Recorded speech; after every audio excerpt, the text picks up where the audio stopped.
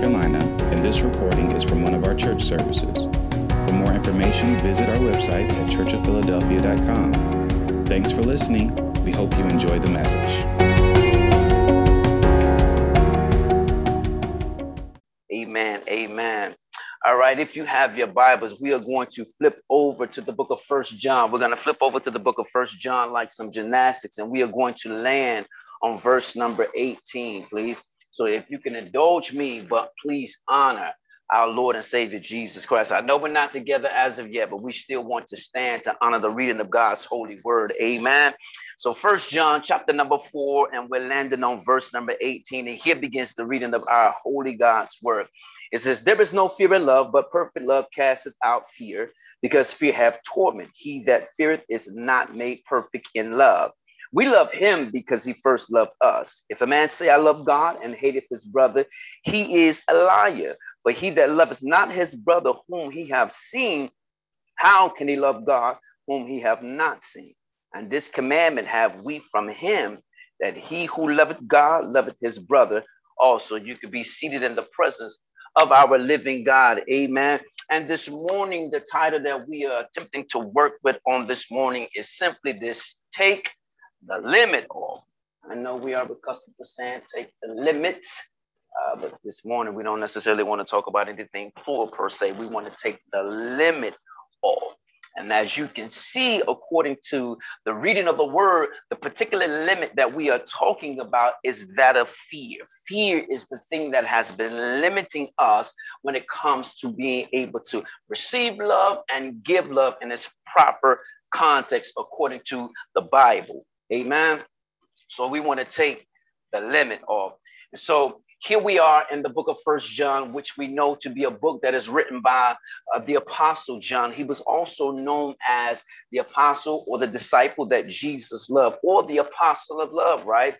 And we understand this about John. His name simply means Jehovah is a gracious giver, or Jehovah has been gracious, or simply put, God is a gracious giver, or God has been gracious towards me. We know who was John, and this is what we know about John. He was a son of Zebedee and Salome, right? He was also called one of the sons of thunder. So he's the younger brother of James, and both James and John were known as the sons of thunder, right? He was a fisherman by profession, right? And he was also, out of these 12 disciples, he was the youngest of the 12 disciples, right? And so, like we say, he's one half of the sons of thunder, right? And so even when you talk about thunder, we know thunder to be a loud sound, right? And Pastor Ivan kind of went a little further in that definition, a scientific definition. I have to leave that to the teachers. Thunder is a loud sound that either proceeds or comes after lightning, right?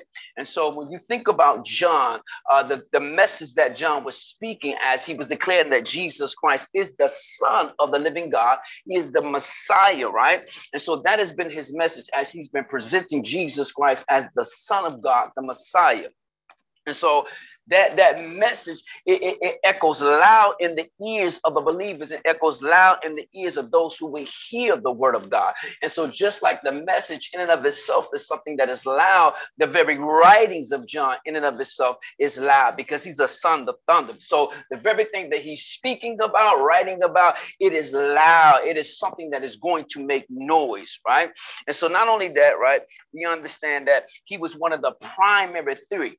Right. And when you think about the levels, you know, there was the 70 disciples, then there was the 12, right? But then you have the 3 who were actually what Jesus would allow to come and do things with him, right? So the 12 didn't necessarily have the same access as the 3. But then when we go back to our foundational scripture in the book of John, chapter number 13, when it talks about the disciple who laid his head in the bosom of Christ, we see he is referred to as the disciple that was loved by Jesus, or the apostle of love, right? Here denoting that he had even a greater access than the 3, right? He laid his head in the bosom of Jesus himself, right? So that's the other thing. He's the disciple that Jesus loved. He's known as the apostle of love, right? And so we oftentimes ask this question: what qualifies John to be able to write the Gospel of John, as well as these particular books, or the book of Revelation, known as the Revelator, right? Because simply put, he had a revelation of not just who Jesus Christ is, he had a revelation of who God is, but more importantly, he had a revelation and an understanding of what love is and how we're supposed to love. And that's one of the things that qualifies him to be able to write about this particular subject in this particular book. So we see what qualifies him. We see his devotion towards Jesus Christ. Not only that, we see his love and adoration for Jesus Christ. And then we also see his intimacy with Christ as he laid his head in the bosom of Jesus Christ, right? So as we journey over to this particular book, 1 John, and we find ourselves in chapter number 4, this particular book, John is writing to the believers in Asia Minor, right? And what he's dealing with, he's writing to assure the believers of the certainty of the faith that they believe in Jesus Christ as being their Messiah, as being the Son of God. And remember, those are one of the two key concepts that John is writing about, that Jesus indeed is the Son of God. Not just that, but he is also the Messiah. And so you got to understand, as he's reassuring them of their certainty of their faith in Jesus Christ, because not only that, he wanted to let them know and remind them and reassure them, not only was he the Messiah and the Son of God, but he was also fully man, but yet he was also fully God at the same time.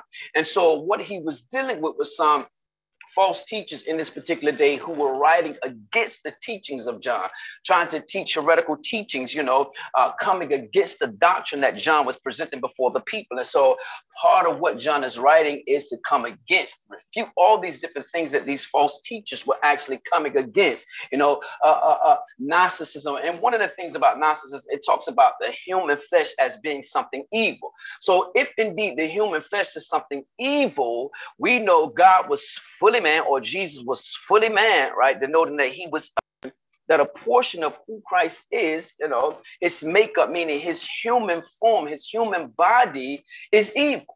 So John has to refute all of these different things by speaking about and reassuring the believers that their faith in Jesus Christ, it is a sure thing that he is indeed the Messiah and he is the Son of God, but not just that, he was fully God, but fully man all at the same time.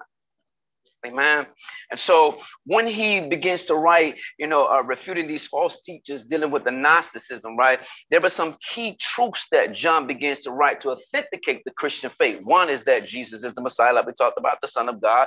And then two is that he's writing to get us to obey the commands of Jesus Christ. And then the third thing that he writes about, this third truth that he writes about is our love for the brothers and sisters within the family of the beloved.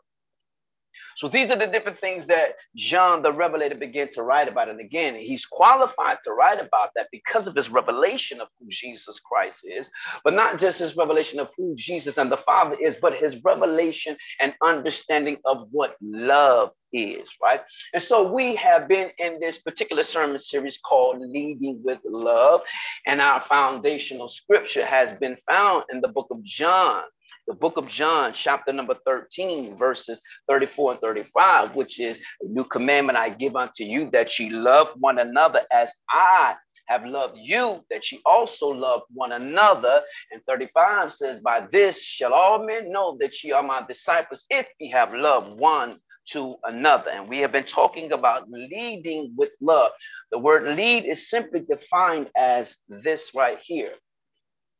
To guide on their way, especially by going in advance. And so even as we talked about on last week, and Pastor Ivan came and followed up in Bible study, before the foundation of the world, we understand God chose us in him, meaning God went in advance of showing us how to love on other people. You understand? So he was showing us the way how to love in a proper, healthy way. So Lee talks about to guide on a way, especially by going in advance to direct on a course or in a direction. So he directs us on the way or the course that we need to be. And in life, that course or that direction is love. And it says to be first in or among or showing the way. So he's showing us, and the scripture even talked about one of the verses that we read, matter of fact, verse number 19 in our scriptures on today. We love him because he first loved us. He's showing us, it says, that in order to lead, you have to be first in doing something or among something. So God shows us, I'm going to be the first to show you how to love. And one thing that I can appreciate about God, God is never asking us to do anything that he himself has not already done. So he's showing you how to actually love, or he's showing you the way to love. And we talked about his love was sacrificial. It was a self-giving love, right? And so I can appreciate that about love, about God, I should say, showing us how it's supposed to be done. And then when you talk about leading, we move to the word with. No, go to the word with. We move to the word with, right? With is simply defined as in some particular relation to, especially in fine interaction, company, association, or correction. All these things are examples or demonstrations of what we talk about love. So we see God when he showed us how to do it, you know, with our interaction, as we see his interaction with us, the company that he keeps. If we look at the company that God keeps, when we look at that intimate relationship between he and the disciples, so we see the company that he kept around him, right? So a bunch of ragtag group of men, some who cuss, businessmen cuss, some who were married, some might have been single, whatever the case may be. What was simply pointing to, when you look at all the dynamics of their life, the company that he kept was a bunch of people that had issues, real people with real issues, but they served or they were in relationship with a real God. So we see the interaction and the company and the association, right? We see even the association aspect. Look at where Peter was in denial of him. They said, the little girl said, you sound just like him. You understand? So we can see the association aspect of when you spend time with folk, right? And I'm talking about when you have an adoration and admiration for them, a true respect for them, a love for them, a healthy love and respect for them. And I'm talking about just simply a downright adore them. Listen, that's why you find folk, they sound like one another. And if they ain't careful, they'll start dressing like one another. And that's nothing. It's not a bad thing. Listen, it just speaks to the association that we have, the level of relationship that we have with one another. That's all it's saying. And then you talk about the correction. Now we see all throughout the scripture, Christ would rebuke them. And I like the fact that when you see the different words in the scripture, you know, things like, oh, you little faith, or you brood of vipers, I would have an exclamation behind it, denoting that Christ, he might have raised this voice at them. You understand what I'm saying? Because they were some hard-headed individuals, grown men, right? Used to doing their own things, you understand? Fully grown men used to doing their own thing when they want, how they want, and with whom they want, right? But here is somebody now stepping in, telling them, no, what you just did, that's wrong. And don't let it be that they believe in their heart of hearts that they truly have faith. No, you ain't got no faith. Oh, ye a little faith. He's corrected. I'm talking about hard corrections. This is a demonstration of love, right? So this is God leading with love. I'm so glad that in this definition of love, there is that word correction, because that is a major demonstration of love, correction, right? So then love is simply defined as affection based on admiration, benevolence, or common interest. Common interest. It becomes easy to love folks that you have things in common with. You know, I like basketball, you like basketball, you understand? I like football, you like football, or I like tennis and you like tennis. Now, that was for you, MK. You understand? It becomes easy to talk to you and deal with you because we have common interests, right? There is a commonality that we have about ourselves, right? That common interest right here makes it very, very simple to talk to you. We can even throw Jesus into the equation when we're talking about our common interest, right? It becomes easy to bring Jesus into this common interest, but it becomes very, very challenging and difficult for most of us when we feel we don't have anything in common with the other people that we have been forced to engage, because as a believer, we're supposed to be evangelists, right? Bidding those to come. And so we have been forced to have to talk to people that we may not have the same common interest with, right? And so it becomes very, very very challenging to have conversations with. And we find ourselves scratching our head and looking around and, waiting for somebody to come and rescue us while we're in the middle of these conversations. But I found that because he is omnipresent, you could talk about him. I don't care what the conversation is about.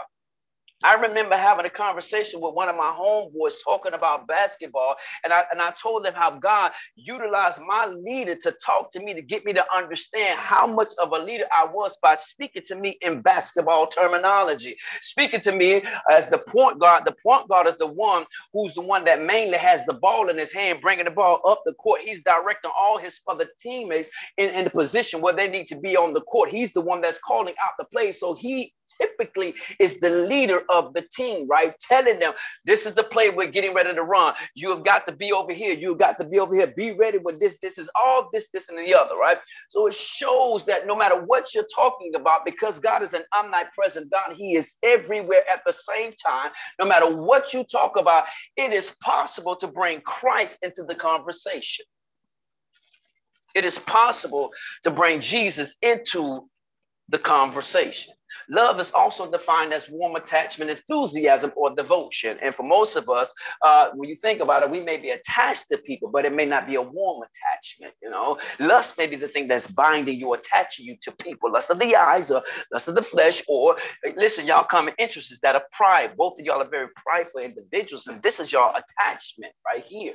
But when you look at these particular attachments, there is no enthusiasm. So when you're dealing with love, there is an enthusiasm because we are attached one to another. When we haven't been in one another's company, when we do come into the company of one another, we are excited to see one another. We are excited to embrace one another, to heal one another. It makes more and more sense to me when Apostle, he comes and we hear Apostle, or someone like a Mother Deborah, you hear them and they are just so excited. Like in Mother Brown, they're like, hey, how you doing, baby? And hey, daughter, you know how Apostle, daughter, hey, son, and I just be like, what's up? You understand? Now, don't get it twisted. I do love you, but I'm not as enthusiastic as those folk are. You know what I mean? God is working on my love. It doesn't mean that I don't love you. I'm just saying I'm just not as enthusiastic as them. It talks about this warm attachment or enthusiasm or devotion. Now, I am devoted to people. You got to understand. It's just a part of my makeup. I am committed. I am devoted, right? And Pastor Ivan really talked about it on last Wednesday, right? Love is also defined as unselfish, loyal, and benevolent concern for the good of another. So the fact that you are demonstrating your concern for someone else, and see, I want you to do a self-examination of yourself. Just how concerned are you about someone else's good, right? Simply put, Prophetess Zatara tells us every week. She said, "Listen, call somebody, text somebody, check on somebody. If you have not called somebody and checked on somebody," I'm not talking about your auntie. I'm not talking about your sister, the one that y'all chit chat with. No, I'm talking about somebody else. If you haven't called and checked on somebody else, what it is showing us that you may not be as concerned as you want us to believe, for the good of another individual. Because think about it, you know you, and you know what you deal with throughout the course of your week, throughout the course of your day, and the thoughts that you have, if somebody would just check on me, or when somebody actually does check on you, you say to yourself, man, it felt good that somebody checked on me, man. It felt good that somebody was being mindful of me. It felt good that somebody called to ask me, how was I doing? Listen, if you felt like that, then imagine, because we are all created the same. Imagine how someone else would feel if that's how you felt. Oh, I'm talking to myself, talking right to myself. You got to understand, I'm talking to myself. So we're talking about leading with love. And then one of the other words that we've been dealing with here in the Greek is the word agape. Agape love, denoting ye love, or denoting you love. And simply defined in the Greek, it is saying a pure, willful, a pure. There's no crazy motives of I just love you because of you. I just love you because of you. I just love you not because of what I can get. I just love you not because I'm trying to get close to you or get somewhere. I just love you because of you, and it is willful. We used to sing this song back in the church. The Jesus in me loves the Jesus in you. Why? Because you're easy to love. You understand? And if we are all believers and we all say we got the Holy Ghost down on the inside, then we should be easy, or it should be easy to love one another. And for the love of God, I can't understand why is it such a difficult thing when you say you got Jesus and I say I got Jesus and they say they got Jesus. But it seems to be very, very challenging for us to love one another. But the Psalms say, because you're easy to love. It's the Jesus in you, loving on the Jesus in me, that makes you and I easy to love. You understand? So it becomes easy, a willful thing. I want to love on you. But I found out that love has limitations. You understand? Your love and my love, it has limits. We got limits on our love, right? Let me get back to this definition. A pure, willful. No, I want to go back to agape. A pure, willful, sacrificial love that intentionally when you're being or flowing or operating in the agape love, denoting you have been intentional about the desire of someone else's highest good.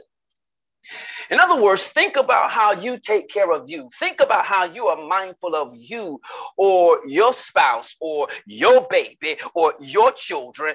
How you intentionally think about. You wake up with them on your mind. You wake up thinking, what do they need and what can you do for them and how can you provide for them? This is how you should be thinking about the body of Christ. The other believers that are part of the body, the family of the beloved. This is how you should be thinking about them. That you should be intentional about calling them, intentional about texting them, intentional about checking on them, making sure they have what they need. Y'all know we've been in a pandemic. Things seem to be turning. I don't know how much they turn, but I'm just saying. But nevertheless, you still should be concerned about the welfare or the good of an individual. Right? This is the agape love. This is the agape love. And so when we come to the title of the text, we're saying take the limit off. And now this word limit is simply defined as a point or level beyond which something does not extend past. So we're talking about your love and my love and your sister love and your mama love. It has a limit on it. If we go ahead and be true, God began to speak to me about this limit that we have on our love, right? Because the men met yesterday, and one of the brothers began to talk about how the patience has a limit. As soon as he said, my patience has a limit, God began to say, he said, just like that brother's patience has a limit, so do y'all love has a limit. Your love has a limit. He wasn't just talking to me, he was talking to me, but he was talking to me about us. Your love has a limit, right? And when you think about that right there, think of some of the reasons why you really love folk, right? Some of the things that you see about people will make it difficult or hard for you to love them. For example, some of us can't get past certain people's looks. Yeah. I love you when you look good. You understand what I'm saying? And what I found out, even if you are a very handsome or attractive female, if you have foul or nasty behavior, your behavior will make you attractive being appear ugly to me. I know to me. I don't care how beautiful you are or how handsome I think you are. Understand, if your behavior is foul, it makes you who were once attracted to me become physically ugly to me. You understand? So what I'm trying to get you to understand, the truth be told, some of y'all love based upon how a person looks. Yeah, the physical looks, it puts a limit on how you love them. Think about it. For those of us who are a little challenged in our look, my children call it a glow up. You understand? Listen, when you was smaller or younger back then, you were very challenging. For me, I had some issues. My skin was two-tone color. My ears were sticking out a little bit. Thank God I done grew into them and all this good stuff. Now my skin is just one color in my face. I had some challenges. I ain't afraid to talk about it. You understand? Because what I also understand, when you talk about this type of love, when it comes to family has taught you to be secretive. You learn how to keep secrets in family. Yeah. Hopefully we'll get into that. I don't know, but I'm just saying. I had some challenges back in the day. So my kids say, Daddy, that's called a glow up. I said, so y'all trying to say I had a glow up? And they don't necessarily give me no direct yes, right? They just kind of laugh and put their hand over their mouth and be like, now I'll tell you this right here. My mother sent a picture, a family portrait of me and all my 4 brothers and my mom and dad. And they looked at all the brothers and they could tell who everyone was. They said, this is Uncle such and such, and this is Uncle such and such, and this granddaddy, and this grandma, and this is Uncle such and such. But they asked my mama, where's my daddy? I had to laugh and say, you foul devil, that's me right there, the funny looking one, that's me. Oh, daddy, you. Oh, I said, that's all right. So what you trying to say? What you trying to say? Because you look just like me. You look just like me up and down. Spin image of me. See, this is what I tell my wife. You just carried them for 9 months. I carried them for over 20 some odd years. You got to understand. Yeah, I carried them for over 20 some odd years. I just let you do what they call the difficult part. You understand?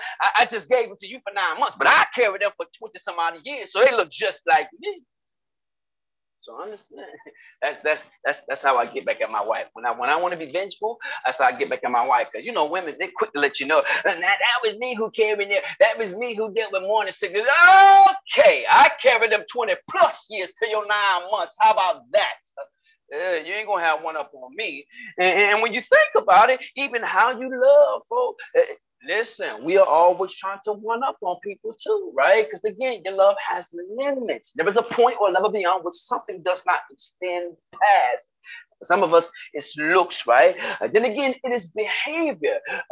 You'll say things like this: I love you, but I don't like your ways. I don't like your ways. I don't like your behavior per se. And if you're being honest, how a person behaves, we don't know if this thing is demonic, the origin of this thing is demonic, or that is just something embedded or ingrained in their DNA, their makeup. And if it is going to be a change, that change has to come by Jesus Christ. You understand?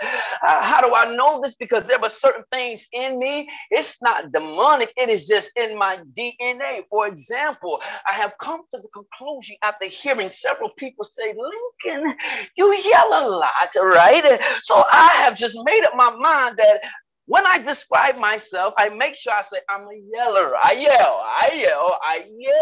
right?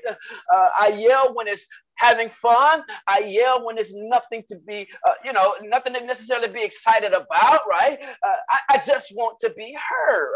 I just want to make sure I'm being heard. And so being a yeller is part of my DNA. Now, if you want me to stop yelling, then you're going to have to pray for God to change something in my DNA, right? So get it. There are certain things or certain behavior traits about us that it will cause people's love toward us to have a limit. I can't go past because I don't like that right there about them. It is something about your character makeup that folk can't get past, right? And so understand, if it's not your behavior, then it's your attitude. It's your attitude. It's your attitude. You understand? Folk would say you have a bad attitude. And if it's not a bad attitude, it's a nasty attitude. I'm just trying to lay a little bit of foundation because we're talking about take the limit or why you can't love the way God wants you to love, right? For some of y'all, it's people's attitude, their attitude towards you, their attitude about things you believe in, their attitude about things that you like, their attitude about things that you respect, things that you honor. And they seem to have a different opinion about that. And their opinion, it rubs you the wrong way. And so it shows in their attitude, and you have a problem with their attitude, but you don't mind hugging them. You don't mind telling them, I love you, but deep down on the inside, there was a limit to your love. We're not saying you don't love them. We're simply asking you, do you love them the way the Revelator is telling you you're supposed to love? The commandment that he's reinforcing that Christ gave us. You're supposed to love them as he loved us, right? This is all I'm trying to figure out. Do you love them like this with their bad attitude, with their nasty attitude, with their foul attitude? Do you still love them the way he loved you? Because you haven't always been so poised and pious. You understand? man. You haven't been so polished. It's only because he loved you and cleaned you up and you experienced his grace and his mercy and the truth of God. But before you met and had interaction with him, before he interrupted your life, you got to understand. You were not that polished, sweetheart. No, you wasn't. You weren't that polished, brother, man. No, you wasn't. You was a hot mess.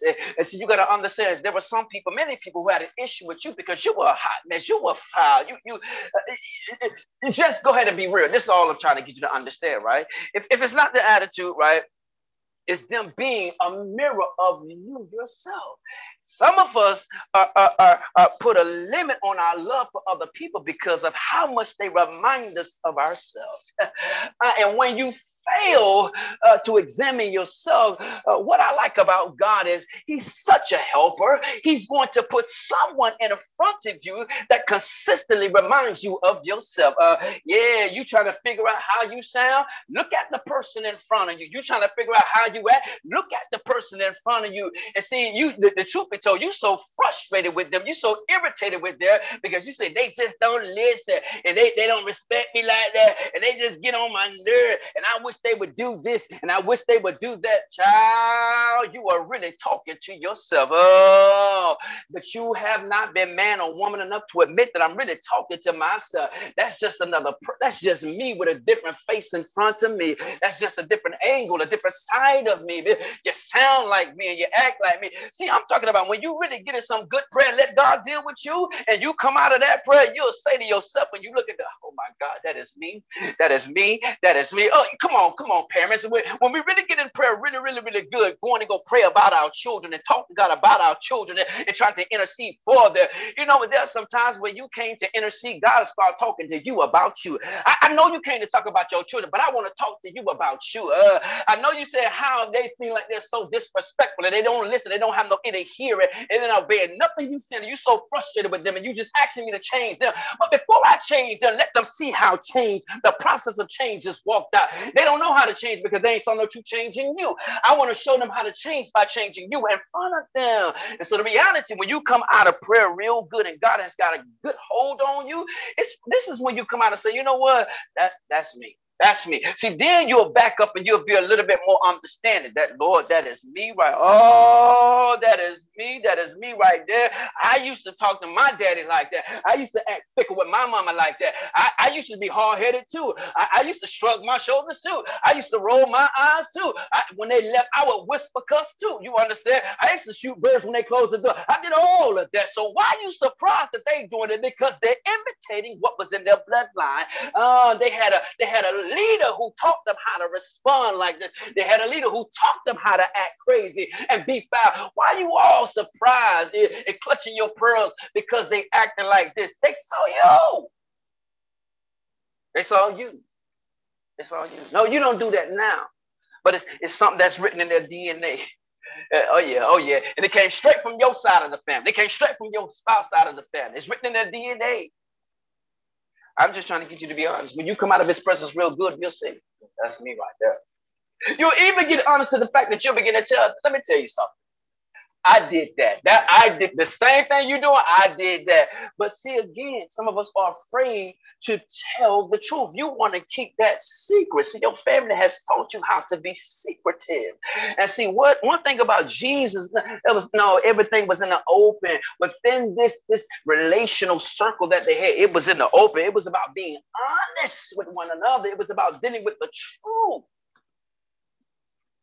Now, there are some things that we speak in confidence where we keep it, but it is not spoken with the intent for it to be a secret.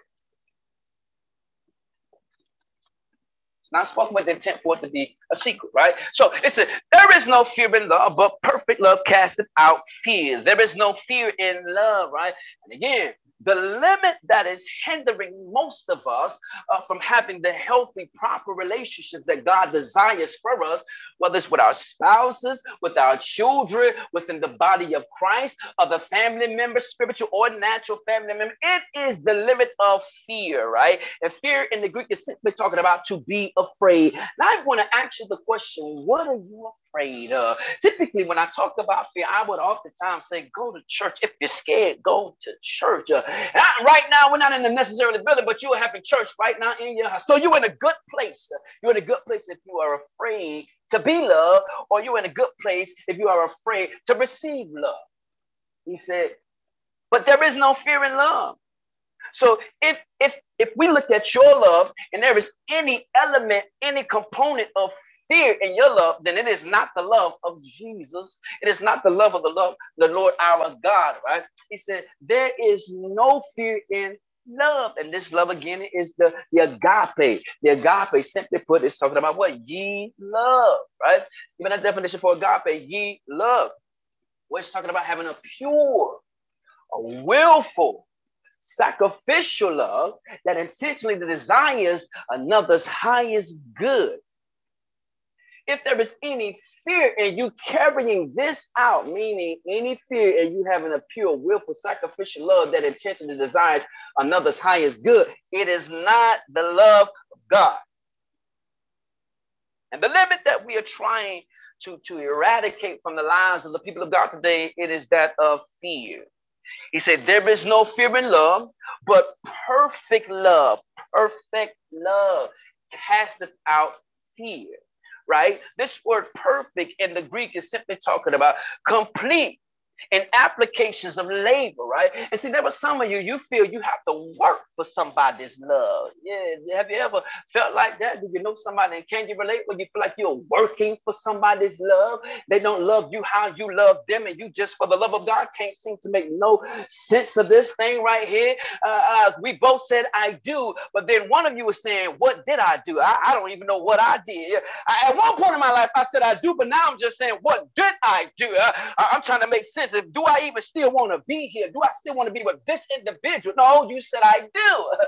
And guess what? You do still want to be with them. You just have to get past your fear. You just have to get past your fear. That's all. He said, but when there is perfect love, again, first definition is talking about love. This love is complete in its application word, meaning I ain't got to work for your love anymore.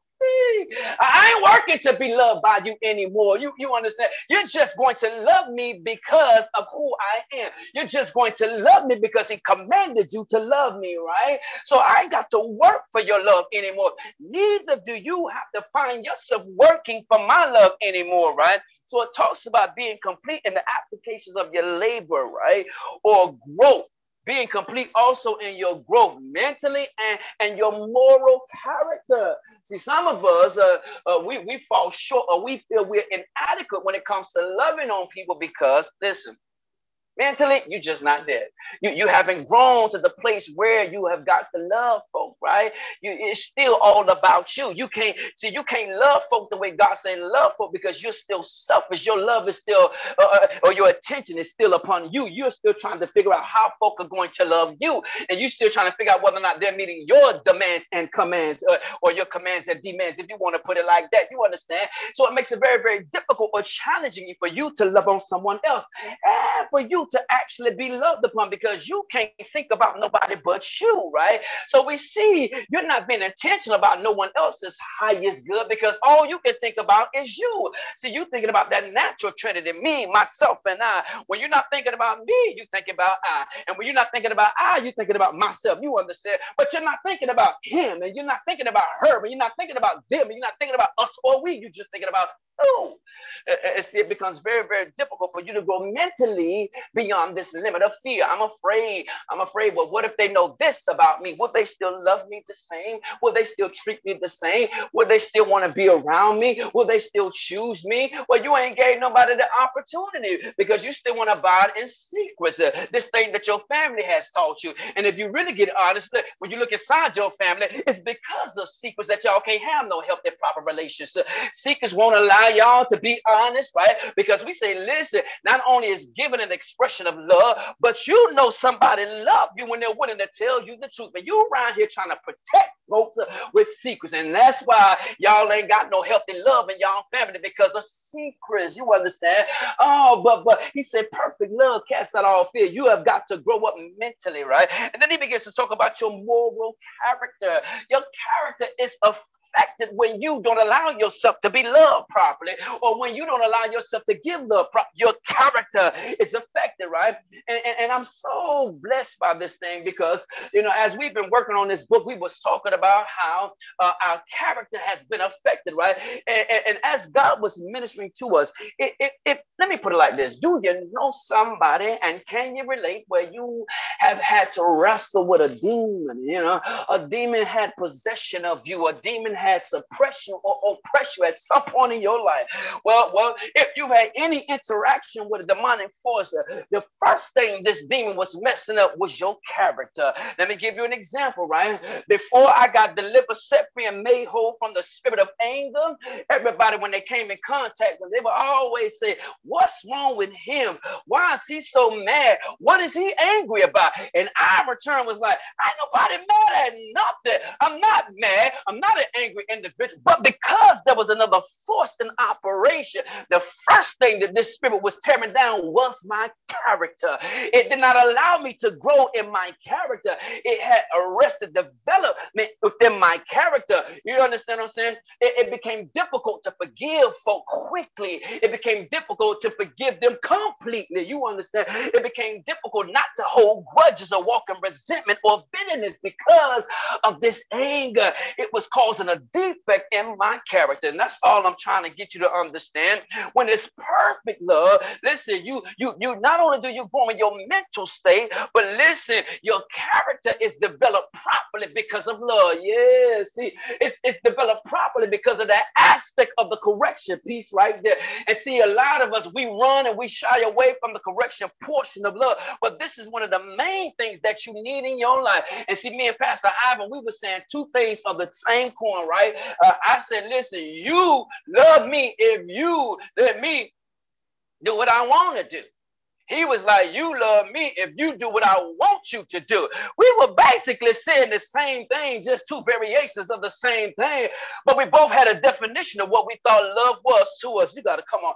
And see, you can see how perverted that thing was, how often backwards that thing was. It wasn't until we got the portion of correction added to our lives that this thing began to develop us, mold us, and shape us in our character. Now we can love on folk right. Whether you give me what I want, allow me to do what I want, I still know that if you tell me the truth, you love me, you love me, you love me, you love me, you love me. You understand? And whether folk do something for Pastor Ivan or not, listen, I know that you love me. I know that you love. That's all I'm trying to say. Our character, we have allowed our character to be developed by and through love. So he say perfect love that casts out fear, right? And not only that, definition number 2 for this word perfect in the Greek is also talking about wanting nothing necessary to feel complete. Oh, wanting nothing necessary to feel complete, right? And this is where folk get in trouble. Why they go looking for love in all the wrong places. And they got up every site on the internet now. And they got all these different profiles now because they're looking for love, right? Because it says no, wanting nothing necessary to feel complete. Most of them feel it is necessary to be loved by someone of the opposite sex, or if it's the same sex, whatever floats your boat. I'm just saying, I need to be loved by another individual in this eros. You understand? I need the eros to be on demonstration, but God is saying it's not about the eros. The eros is meant for the love or the marriage covenant, but what you need is the agape. When you keep tricking yourself or allowing yourself to be deceived by the enemy, that it is the eros that you need. And so now, if you ever get a good understanding of that, you can go and remove one of your 15 15 profiles. You understand? Blackpeople.com. You heard for Christians mingle and all of these different things. Listen, if that's what you do, then amen to you. I'm going to pray for you. You understand what I'm saying? But he's saying, listen, in order for this stuff to be made perfect in my life, it says want nothing necessary to feel complete. There is nothing else that I need other than him in order to feel complete. It's not the love of a woman. No. Because guess what? You can be foul with your love. You can love me today, then tomorrow you don't like my attitude, or you don't like how I have to correct you. Then you'll find yourself talking about, I just like you today. Well, the devil is a lie. I know you ain't it, because if you can't find yourself getting past all of my issues, knowing you got issues, you not the one. You are not the one. Get the stepping, get along with the get along game. That's what you need to do. Understand that right there. But listen, when I have him, I want nothing. I don't feel like there is anything necessary to feel complete. And again, that's where a lot of singles, divorcees get in trouble, because, they feel like, well, I've been single for a good portion of time. I just want to get back in the game. I just want somebody to talk to. I just want to be booed up. All these different things. And we know summertime is coming. Summertime is here. Folk been working on their summer bodies and all of these different things. It's nothing like working on your summer body than to have somebody to share your summer body with. You understand? Now, it'll get you in trouble. It will get you in trouble. Listen, you don't need any of these things in order to feel complete if you have him. He said, listen, right? Now, this is the thing. There are those recipients who feel like this is what they need. I just want somebody to love me. I'm tired of looking at everybody else married, and I go home to my bed all by myself. I'm tired of rolling around in my bed by myself. I'm tired of putting a body pillow between my legs. I'm tired of having a body pillow lay up against my back. No, I want somebody real to lay next to me. Well, when you have him, you don't need these things to feel complete. That's why you find people saying things like, my soulmate, they complete me. What? If you ever had access to the soul of the person that you call your soulmate, and you see all the wounds, not just in their soul, but the ones on their soul, some of y'all would quickly pack your bags and you would head for the high heels. You'll be like, oh, I got to get away from this Looney Tune. I got to get away from this Daffy Duck right here. Oh, the devil is a lie.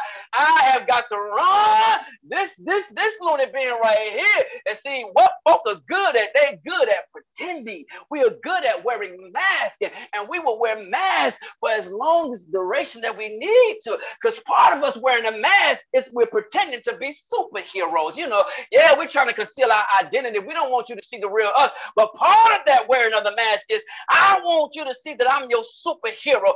I saved you from this life of singleness. I saved you from all those heartbreaks that you had. I'm not going to do that to you. Oh, you are the seer. That's a Looney Tune underneath that mask. If you ever got a glimpse into their soul, you'll see, oh, it is going to take Jesus. It is going to take the Father, and it is going to take the Holy Spirit, and he might need to send a couple of angels. Michael might need to come too to help with this one right here, with all the issues they got going on in their soul. Some of us, that was you. That was you. Yes. But he also talks about this perfect love, right? Cast out fear. The other definition of the word perfect is talking about full grown or mature. Most of you, your love. Sure, you got that childish like love, that childish kind of love, childlike love, not in the aspect that your love is pure. No, but I'm talking about your love. It's hard-headed. Your love is rebellion. It frustrates the other person that you're in relationship with because it's not mature. It has not grown up yet. Now it's that love that it's all about me. I want this. Do this for me.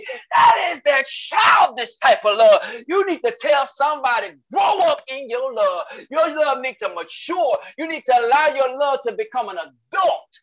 Yes. Yes, yes, yes. He said, when I was a child, I did foolish things and I did childish things. But when I became an adult, I put away those childish things. For some of you, you are a full-grown individual, but you're still demonstrating childlike love or childish love. How you love on folk, the behavior of your love demonstrated. It's a reflection of that of a child. And I'm not talking about that pure love, that child that knows they came out of this mother's womb and this is their father, where the only thing they want to do is reach up and embrace them. The only thing they want to do is love on them and kiss them and be in there. I'm not talking about that kind of love. I'm talking about that. You know, they tolerate you. They put up with me. I can sit right here. I can throw a tantrum. Oh, for the men that want to throw these temper tantrums. You know, they love you. They're committed to the I do that they gave you. So you could just act a slam fool. You need to stop throwing these mantras. That is you being childish in a demonstration of your love. And women, you might not be throwing no tantrums, but you know how you do. You know how you do. You gonna mess with us in the bedroom department. Yeah, you being childish. I don't care if you don't like what I say. Still do what you know God called you to do. I don't care if you went to work 8 hours and 12 hours and did 16-hour shit. This is what you signed up for. Stop acting childish. I'm tired of hearing about how many days you have to work and how many hours you have to work. Don't nobody care about that. You know what God called you to before we both said I do. Yeah, we both knew God said we were going to have this amount of children. Stop complaining and just go do what we got to do. Stop acting childish in your love. And you need to command your love to grow up. Adults take care of responsibilities. Mature adults, they take care of their responsibility. Mature adults are accountable to the things that have been placed in their hands. It is your duty. Oh, I'm going to go ahead and say it. I might get in trouble. It is your duty to give up the booty. Yes, you have got to be accountable in this regard. Yeah, I'm talking to both of y'all, man and woman. It is part of your duty. Yes, it is. Yes, it is. So you need to stop acting funny. We're tired of hearing about you tired. Listen, your head hurt. Take some Tylenol and get in here and do what you got to do. You understand? Oh, y'all want to play these games, but I'm not. No. We talking about the love of God being on display. Stop throwing these tantrums. So your love has to grow up. It has to grow up, right? So he says perfect love, when it's a full-grown love, when it's a mature love, it casts out fear. It drives it out. It expels it. Say, if fear has no residence here anymore, it can no longer abide in this relationship anymore. It can't abide in our conversation. We are on the same wavelength because we are of one mind. We are on one accord. It can no longer abide in this relationship. Why? Because perfect love, a responsible love, right? An accountable love, a pure love, a willful love, a sacrificial love that is intentional is on display. It is in operation. So the enemy has no space. The enemy has no place to occupy in this relationship. And it's not just spouses. We're talking about with your brother. Even if me and my brother had a misunderstanding or disagreement, a disagreement is not going to stop us from coming together. If you allow a disagreement from allowing y'all to come together, baby, your love is immature. It is childish. It is a childish love. It is a childish love. So what? You hit the wrong note. If they had to correct you, say, listen, your note was off, and praise him, your note was off. I need you to get your voice right. I need you to take care of your voice throughout the week. Stop eating all the cheese and all the yogurt and drinking all the milk. Drink some hot tea because your note was off. What you going to be offended for when they're telling you the truth? To tell you the truth is an expression or demonstration of love. But I get it. We are first inclined to become offended by the truth that they just spoke to us. When you know it's the truth. You don't like who had to say it to you. Well, they had to say it to you because you were unwilling to say it to yourself. You know what I found out about God? God is not in the business of telling what you would tell. But God most certainly would tell what you're unwilling to tell. See, when you have no problem telling what needs to be told, meaning confession, then God ain't got to speak to nobody about you. It's what you want to hold on to, that secret that God becomes willing to tell somebody. And I'm willing to tell them your secret because I love you. I see the damage that this secret, because wherever there's darkness, a secret represents darkness. Satan has the right to rule. This secret, this darkness, it is damaging your life. So I'm going to tell someone so they can come and confront you about it. We hate confrontation. But what I found out about God, God loves us enough that he challenges us, he convicts us, he confronts us, all to change us. Yes, confrontation is a part of God's methodology. Yes, it is. Just like conviction is a part of God's methodology, but challenging you is a part of his methodology, all to bring you to the place of change. Yes, it is. Yes, it is. So why do you keep allowing yourself to get offended or operate in defense when God sends someone to confront? It ain't necessarily you, but he's confronting that darkness, that sinful thing in your life. You just happen to be the carrier of this darkness, and you take it personal. Listen, we already know Jesus told us offenses are going to come. Yeah, offenses are going to come. It's inevitable. They're going to come. No matter if we say in a polite voice, hey, you listen, you didn't do that right. Hey, could you please change that? No matter if we put please in what we bring to you, you still are going to be upset enough. Just as angry as you would be if you thought we yelled at you. You need to change. You will be just as angry and upset if I said, hey, please, can you change? You need to change this. You would be just as angry. The fact that somebody had to say something to you about an area of your life that you thought was right. We're talking about a childish love. He said, but perfect love casts out fear because fear have torment. So understand, when there is fear in the relationship, guess what? The relationship is now put to a place of strain because of the torment. The torment, right? And torment is simply defined as this right here. There is a cause to experience severe mental or physical suffering. And when you look at the different relationships, all the relationships that you're not participating in, that you should be operating and participating in, there is a level of severe mental strain. If I can go ahead and be honest, see, the Lord told me and Pastor Iva years ago how close we were supposed to be, but there is something called distance that we did not allow ourselves to become close because he was in Greensboro before he moved here. We allowed distance to hinder that closeness. But listen, distance, it can't stop you from being close with folk. Because when you think about where God the Father abides in the third heaven, seated upon his throne, and you are down here in the earth realm, but listen, you are close to God, right? So we understand distance does not stop you from being close to folk. But this is what we allow the enemy to use, or we allow the enemy to give us the excuse, we're too busy. You're doing this, they've done that, and they got this on their plate. He got this on his plate. He got to do this. We allow the excuses from the enemy to make us feel like we could not be in the relationship that God said. Do you know, every time we would see each other, one of the first things we would say, man, we got to do better.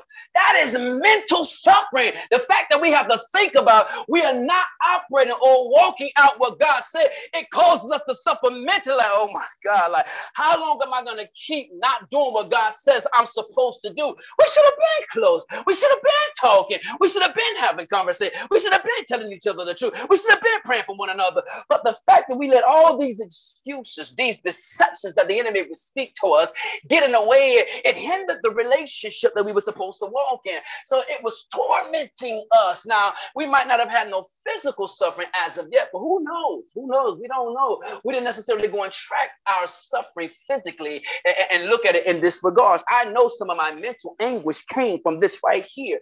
And the truth be told, I can go, I don't know about him, but I can go as far as to say, I know some of my physical suffering, the back pains that I was experiencing. Listen, it ain't never because you angry. And all the time, sometimes it ain't you just mad at the devil. Sometimes you mad at yourself for the fact that you're not doing or being who God called you to be, right? And there is no change. So I'm mad at me because I'm not walking in the change that I'm supposed to be or should be walking in at this juncture of my life. And so some days I'm mad at me, right? And that anger houses itself in your back, right? The Bible lets us know that anger is housed in the bosom of a fool. So the truth be told, we were acting so foolish, allowing ourselves to be deceived by the enemy. We were being fooled and acting foolish what was wrong with the phone? Even though he's in Greensboro, you're in Charlotte, what's wrong with the phone? That ain't stopped y'all. We just didn't call, right? And so we wanted to walk in guilt. There you go, that mental suffering again, when we came into the presence of one another, and the presence of God would convict us about why are y'all not doing what y'all supposed to do, right? You understand, bro? Man, you constantly repenting but not changing. The last time I checked, repentance was a true changing of the mind and going in a different direction. Well, bro, I repent, man. We got to do better. You know what I'm saying? We tired of that foolishness. We tired of you apologizing and repenting and not changing. And see, that's what we were doing. We were apologizing and we were repenting to one another and repenting to God and still not changing. It took us years before we walked it out. Causing us mental anguish or mental suffering, right? So this is what? Love, perfect love casts out fear, because fear have torment. It has torment. So one of the expressions of fear, it's not just an expression for you to actually be afraid, but one of the other expressions of fear is that of torment, anguish, whether it's mentally or physically. Pain, the strain that you feel, that comes from fear. He said, he that feareth is not made perfect in love. If there's any fear, he said, you have not been made perfect. You have not been brought to a place of completion, a place of maturity in God. You have not been brought to this place in love if there's any fear. And he says what? We love him because he first loved us. Reciprocity. Reciprocity. Look at this. Reciprocity. You were able to love because he first loved you. If God would have made a decision not to love you, you would not even know how to love. Even if your love is perverted, you still know how to love because he first loved you. Did you hear what I say? If he would have made a decision not to love you and all the foolishness that you've done towards him, because the least you do unto one of them, you do that unto me. You did that to me. If God would have ever made a decision to stop loving you, do you understand? Your comprehension, your ability to love would just fall off. You would just have no understanding of it at all. If God would have never made the choice to love you, you understand love. You're able to walk in it, though for some of us it's perverted. Meaning it's just twisted a little bit. For example, I don't condone it. It is sin. But when you see people of the LGBTQ and QRS and plus minus equal sign, all these folk, because I don't know what they got. The number 1, number 3, number 10, I don't know. I want to make sure I include everything in their stuff. Listen, when you see these folk loving on somebody, it's not that they can't love, it's just perverted. Something in their understanding or something in their definition regarding love is twisted.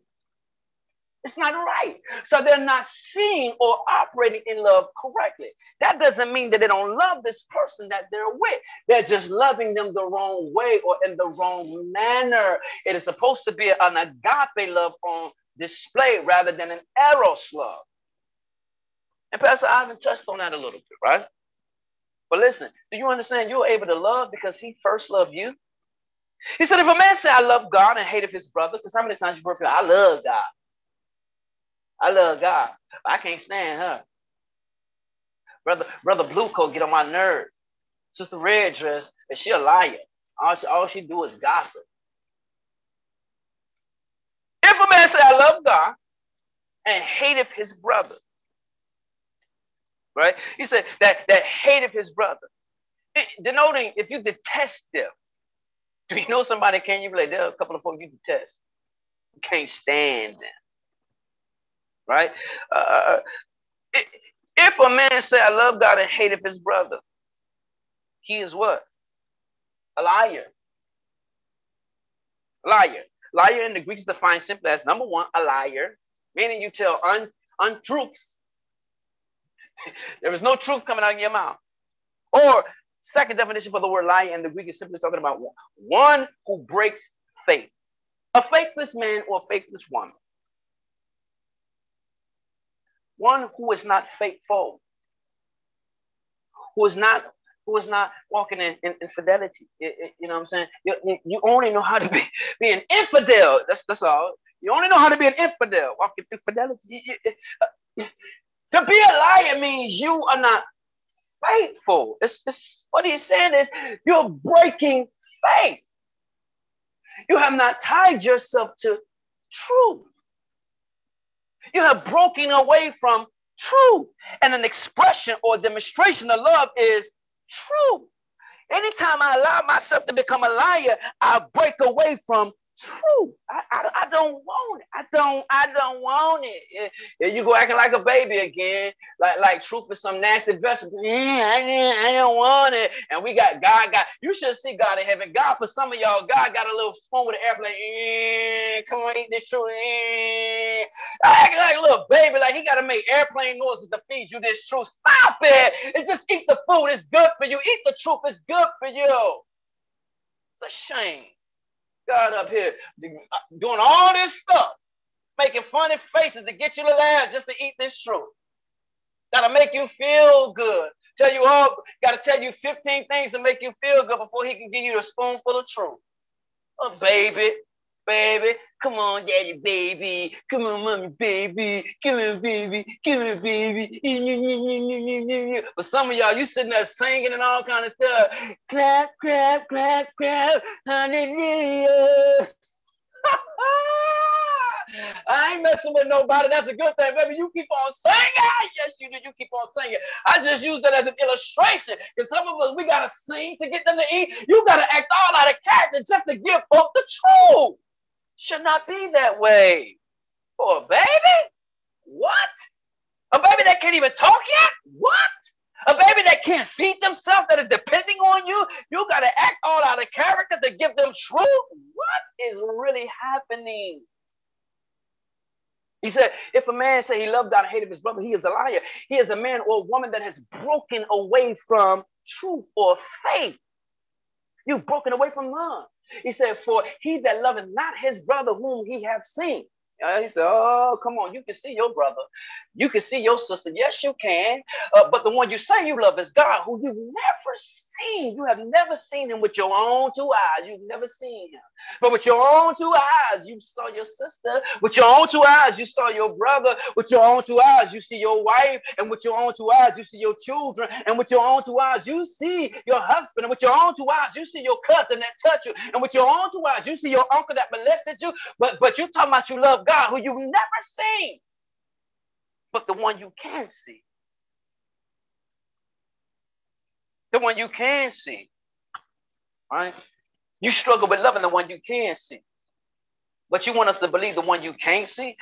Can we go ahead and be real? Me, I've been saved a good portion now. I should be right at about 20 years, maybe 21 years. I'm going to have to go back and check and see, right?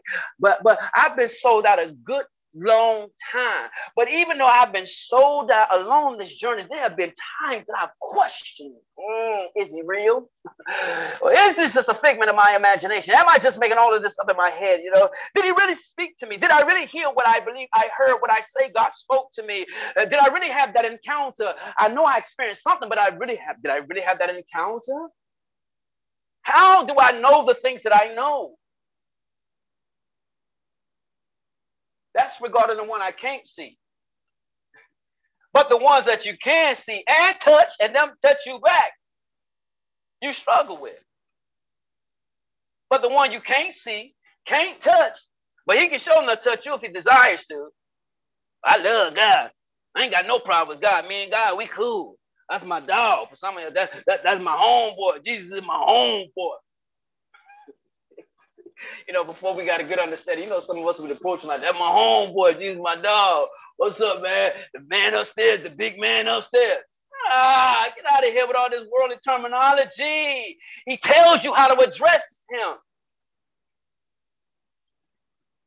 It's the one you can't see that you struggle with. But that's the one you claim you love. It's the ones that you do see that you're struggling with. He said, and this commandment have we from him, that he loveth God that he who loveth God love his brother. So if you love God, you have to love your brother.